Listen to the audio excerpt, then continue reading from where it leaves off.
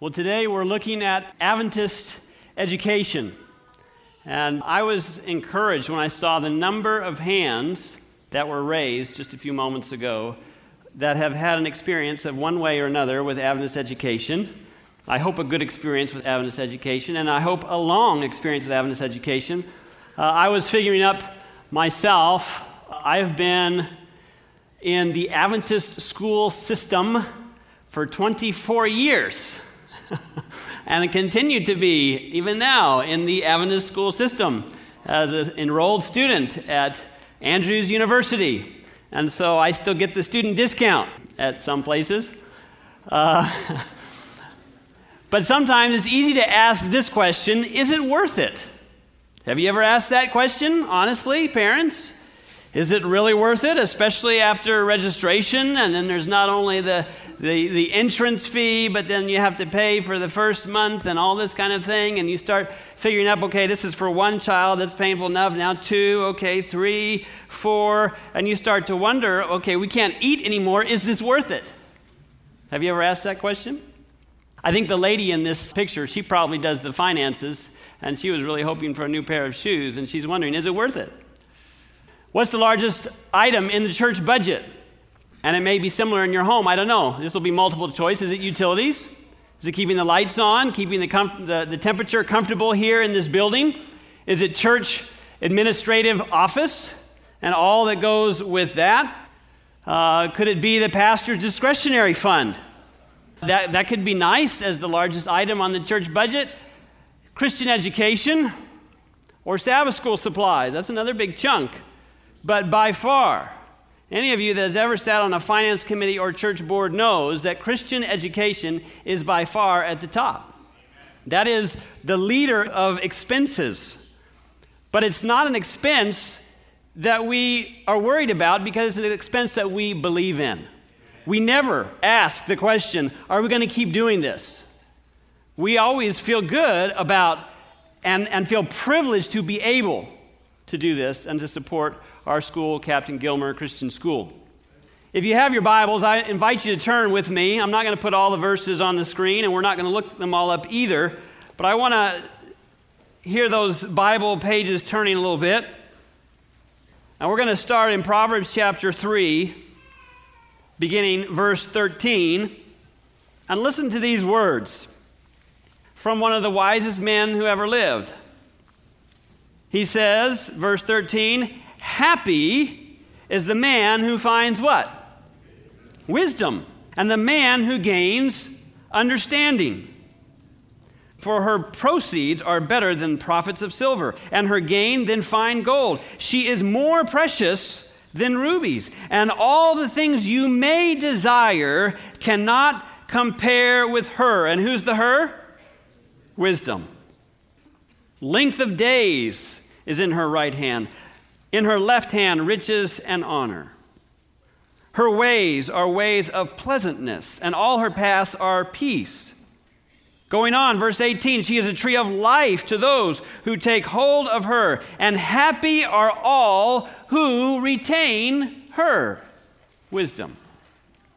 And then skipping down to verse 21, my son, let them not depart from your eyes. Keep sound wisdom and discretion, and so they will be life to your soul. So again, we ask the simple question, is it worth it? Is education worth it?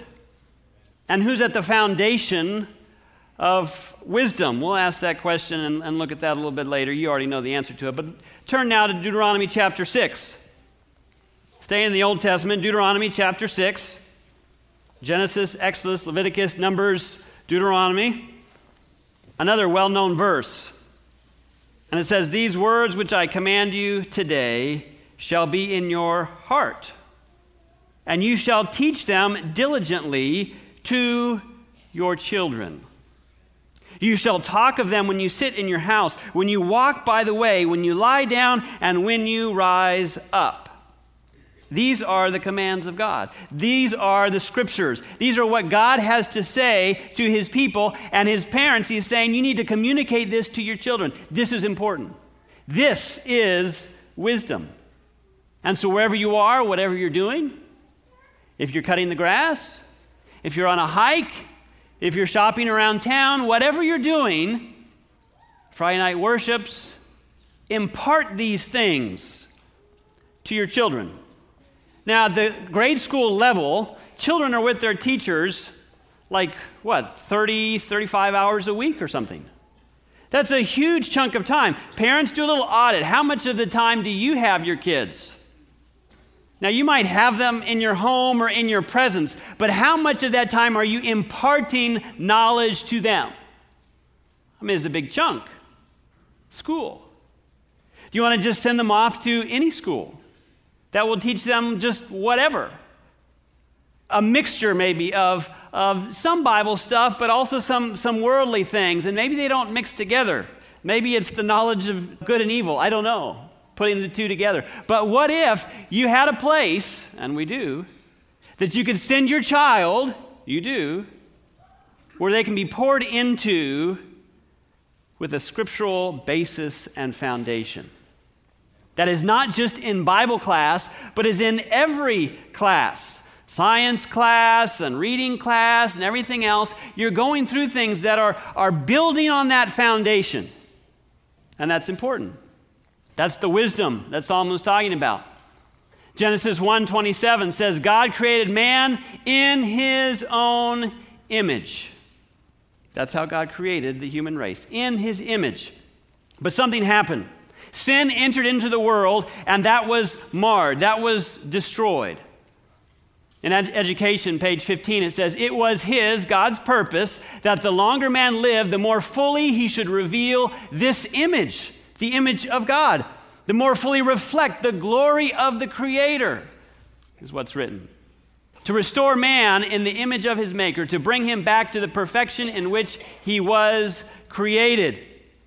To promote the development of body, mind, and soul, that the divine purpose in his creation might be realized.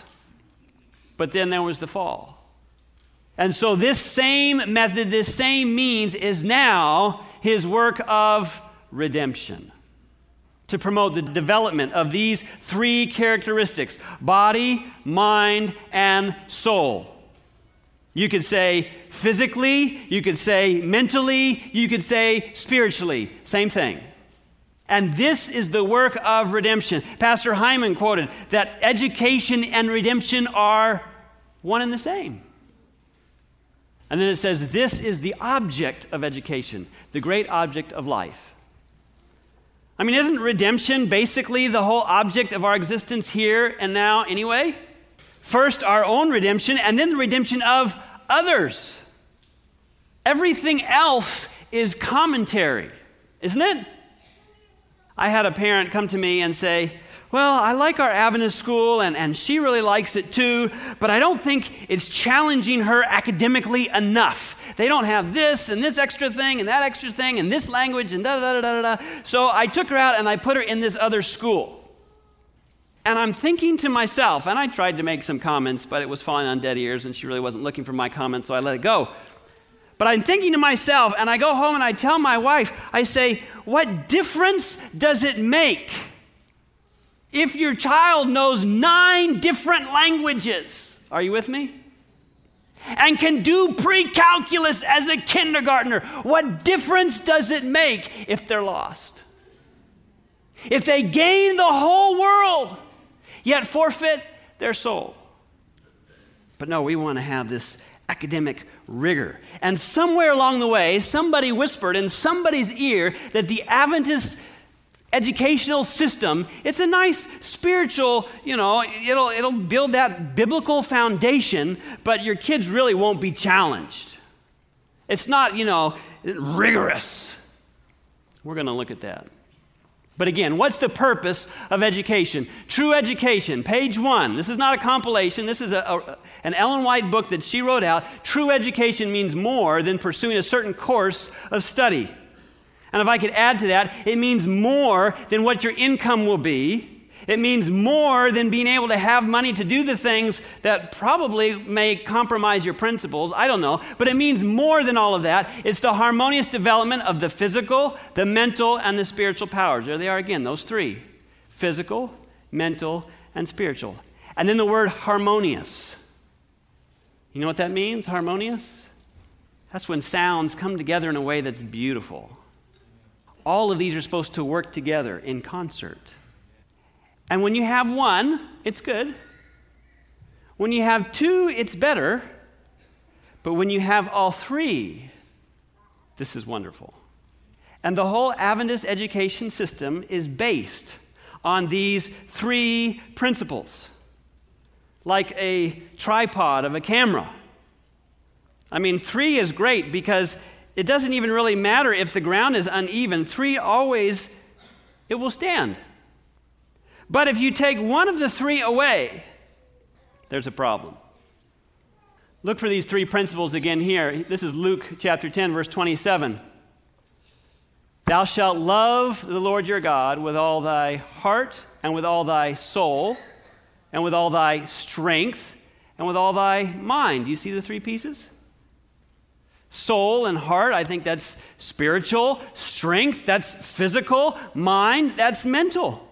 That's how we're supposed to love. And then when we get that straight, we not only keep it to ourselves, but we love our neighbors that way. You see that?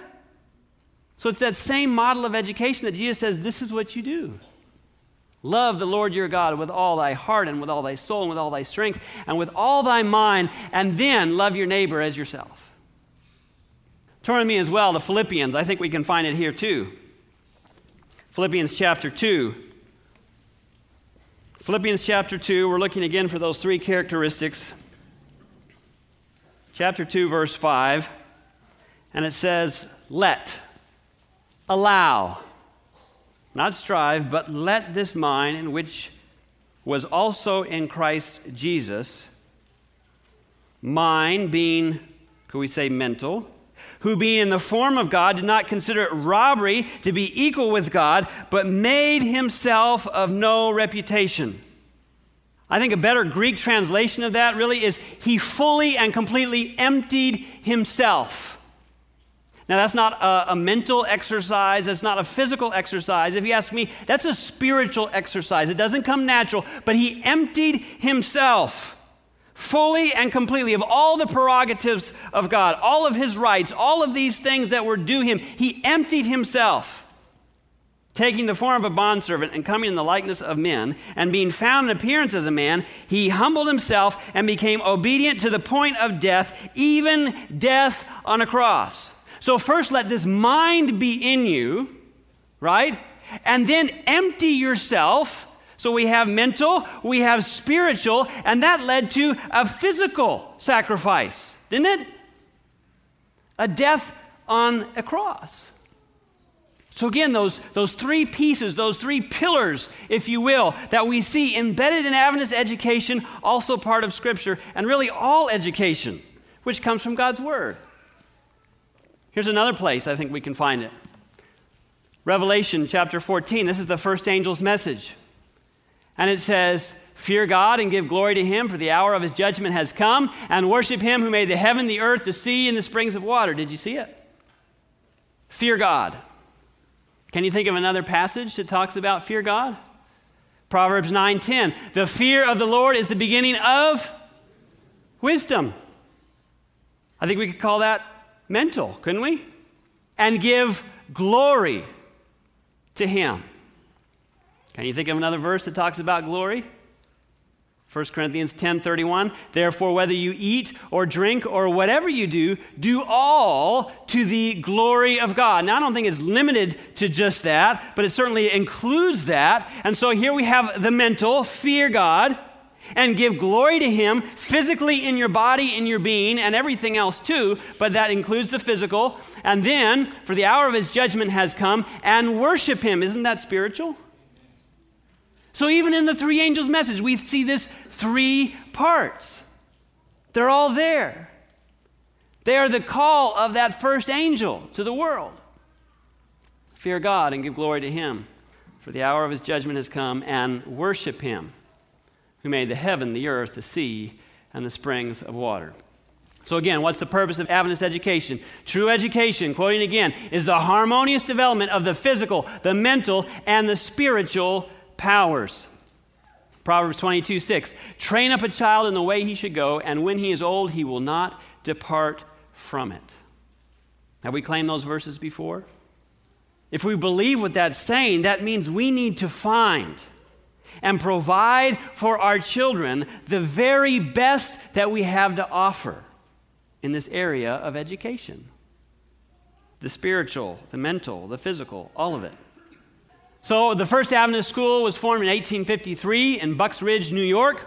And today we have schools in 150 countries around the world, 7,800 schools, some 85,000 teachers, and 1.7 million students.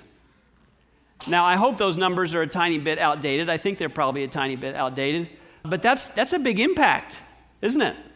Right here in the Carolina Conference, we have 22 schools, 2 academies, 3 junior academies, 19 elementary schools.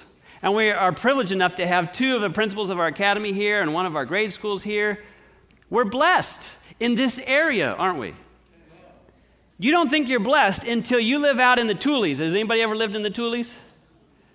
You can't get there from here. And you don't have options. Well, you have an option, but it's a 2-hour commute. Is that an option? Or an hour commute? That gets very difficult. And I know parents that make those kinds of situations work, and I commend them for that. But the point I'm trying to make is that's not our issue right here in this community. And what a blessing that is. Some question if our schools are the right place for their children to be educated. This guy's not so sure. Does the spiritual emphasis weaken the academic program? That's the question that he's asking. So let's look at that. They did a cognitive genesis study some years ago, achievement and aptitude testing in Adventist education. And there was over 800 schools in the United States, Canada, Bermuda, almost 52,000 students in grades 3 to 9 and 11. Parents as well as teachers and principals participated for 4 years. This study went on from 2006 to 2010. What did they find? Adventist schools were, is that what they found? The study used Iowa tests of basic skills, cognitive ability tests, things like what kind of food you eat, how much sleep you get each night, what you do for your leisure time. They're trying to get the full picture of the Adventist student, not just a snapshot here or a snapshot there. These are some of the findings. That Adventist students, on average, are above the national average. Is that good news? In all subjects. Not some subjects or a few subjects, but all subjects for all grade levels and above predicted and expected achievement. So thinking this is what we predict, this is what we expect, this is where they should be.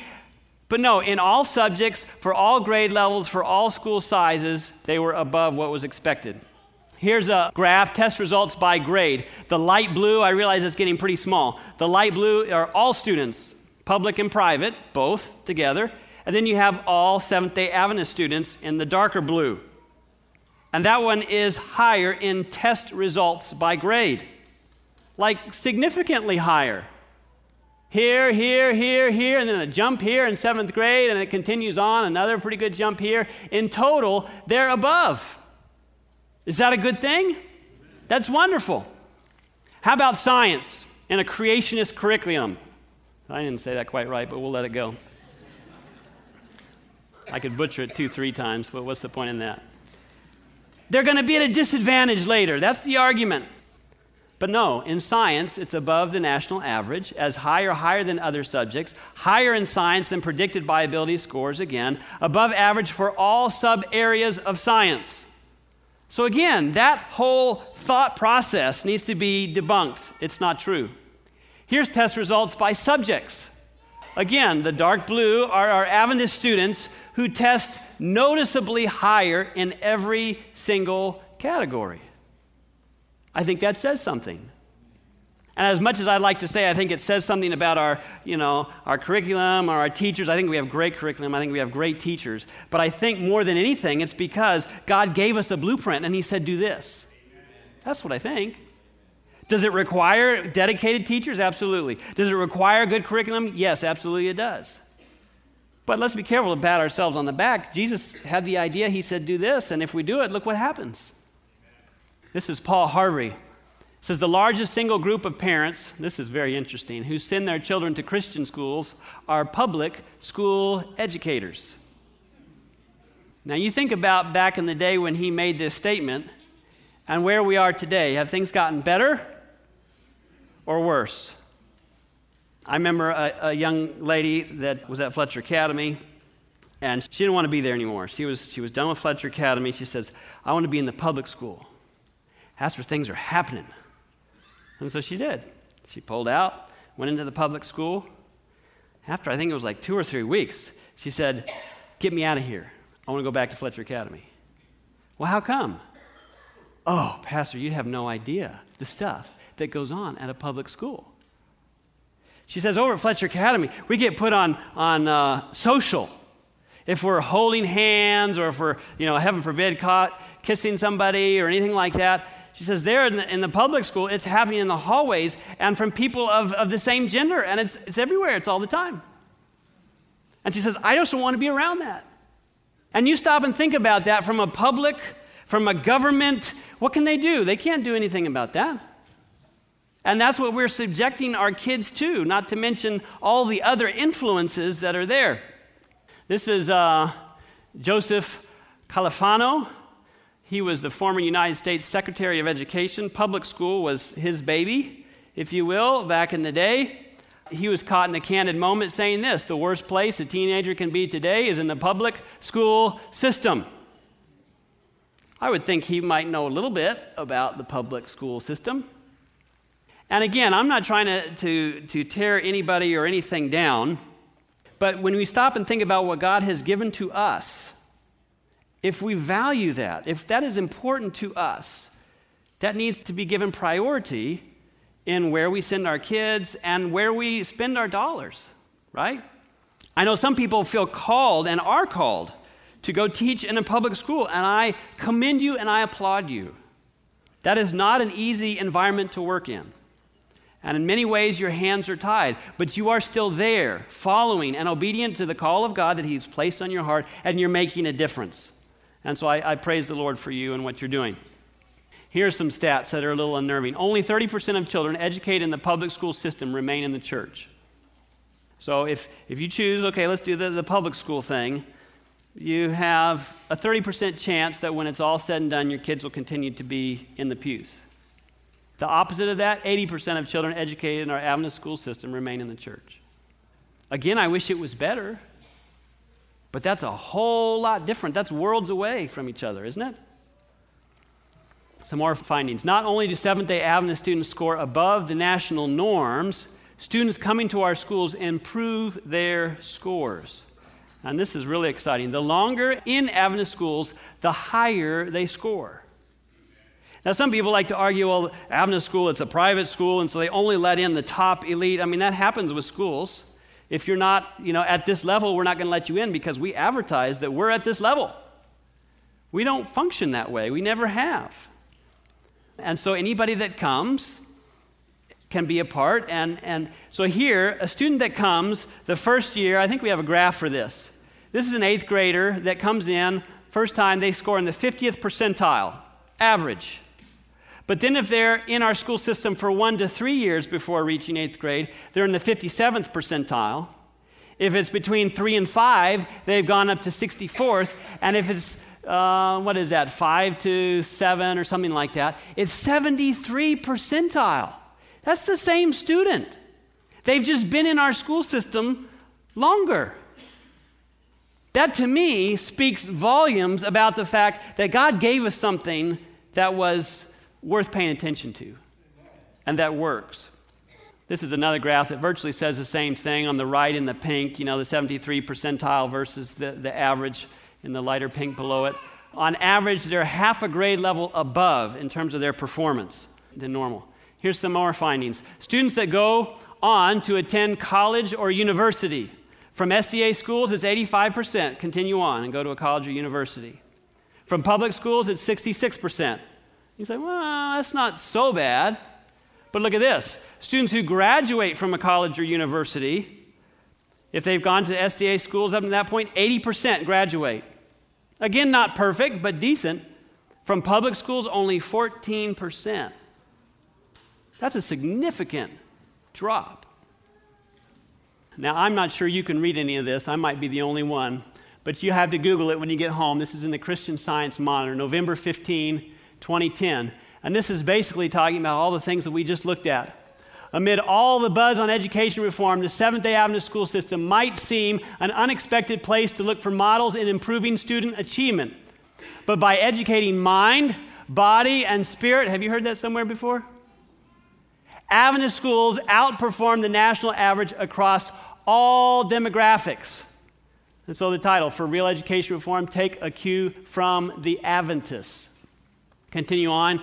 But quietly in our midst, the second largest Christian school in the world has been steadily outperforming the national average across all demographics. Seventh-day Adventist holistic curriculum serves as a model for how to overcome the gap, the disparity in academic performance between low-income and minority students and their peers in higher-income communities.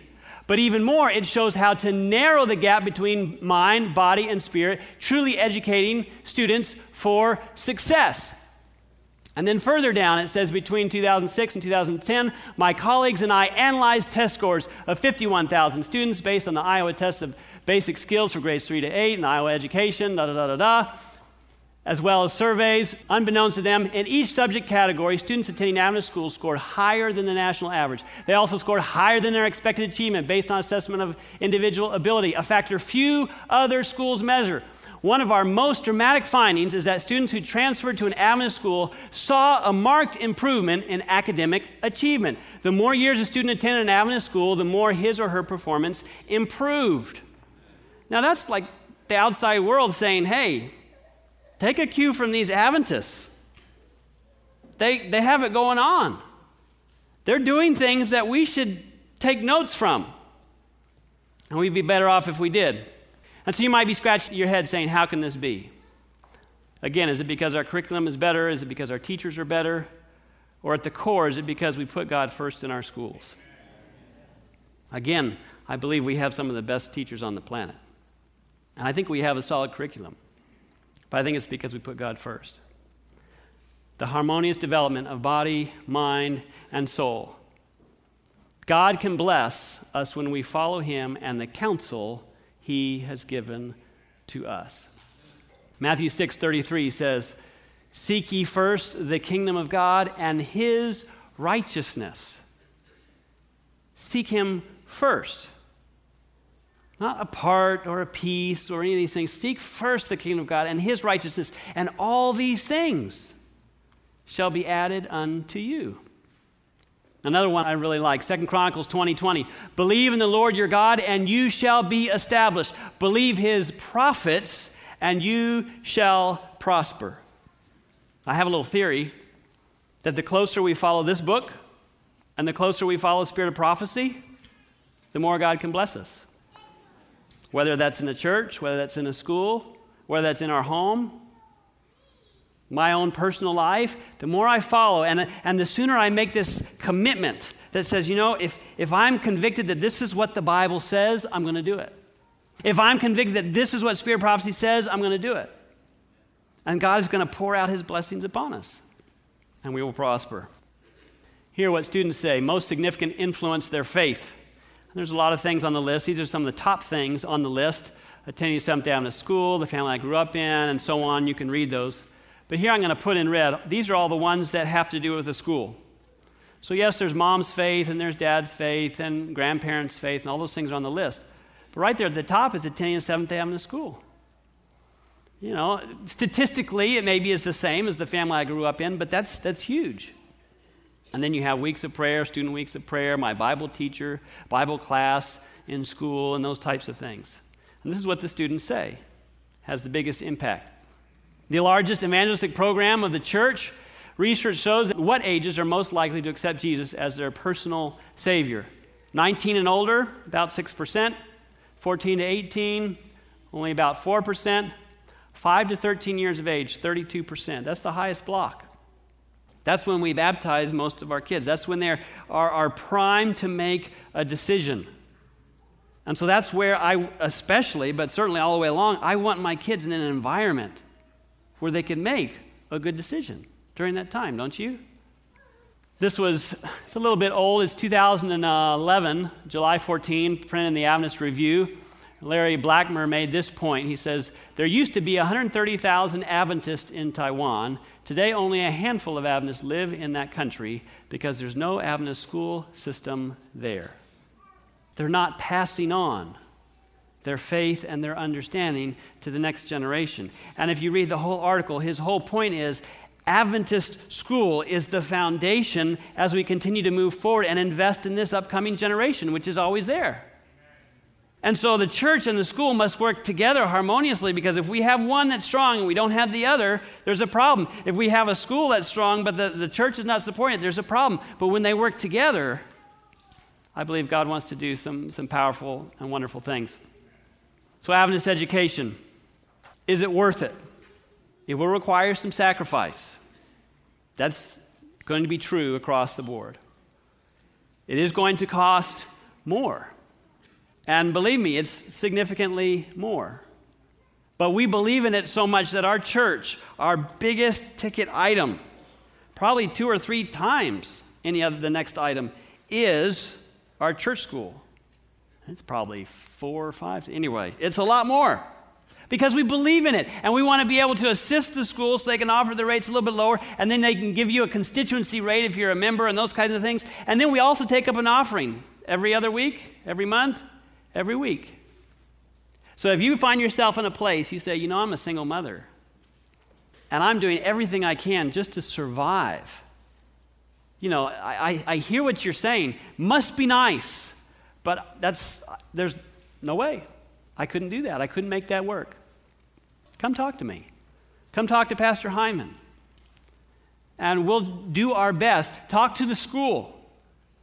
And as we work together with the school and with the church and do our best, I've seen so many times, and again, where someone says, this is not possible, this can never happen. And when we put a plan together with a lot of people involved, it happens.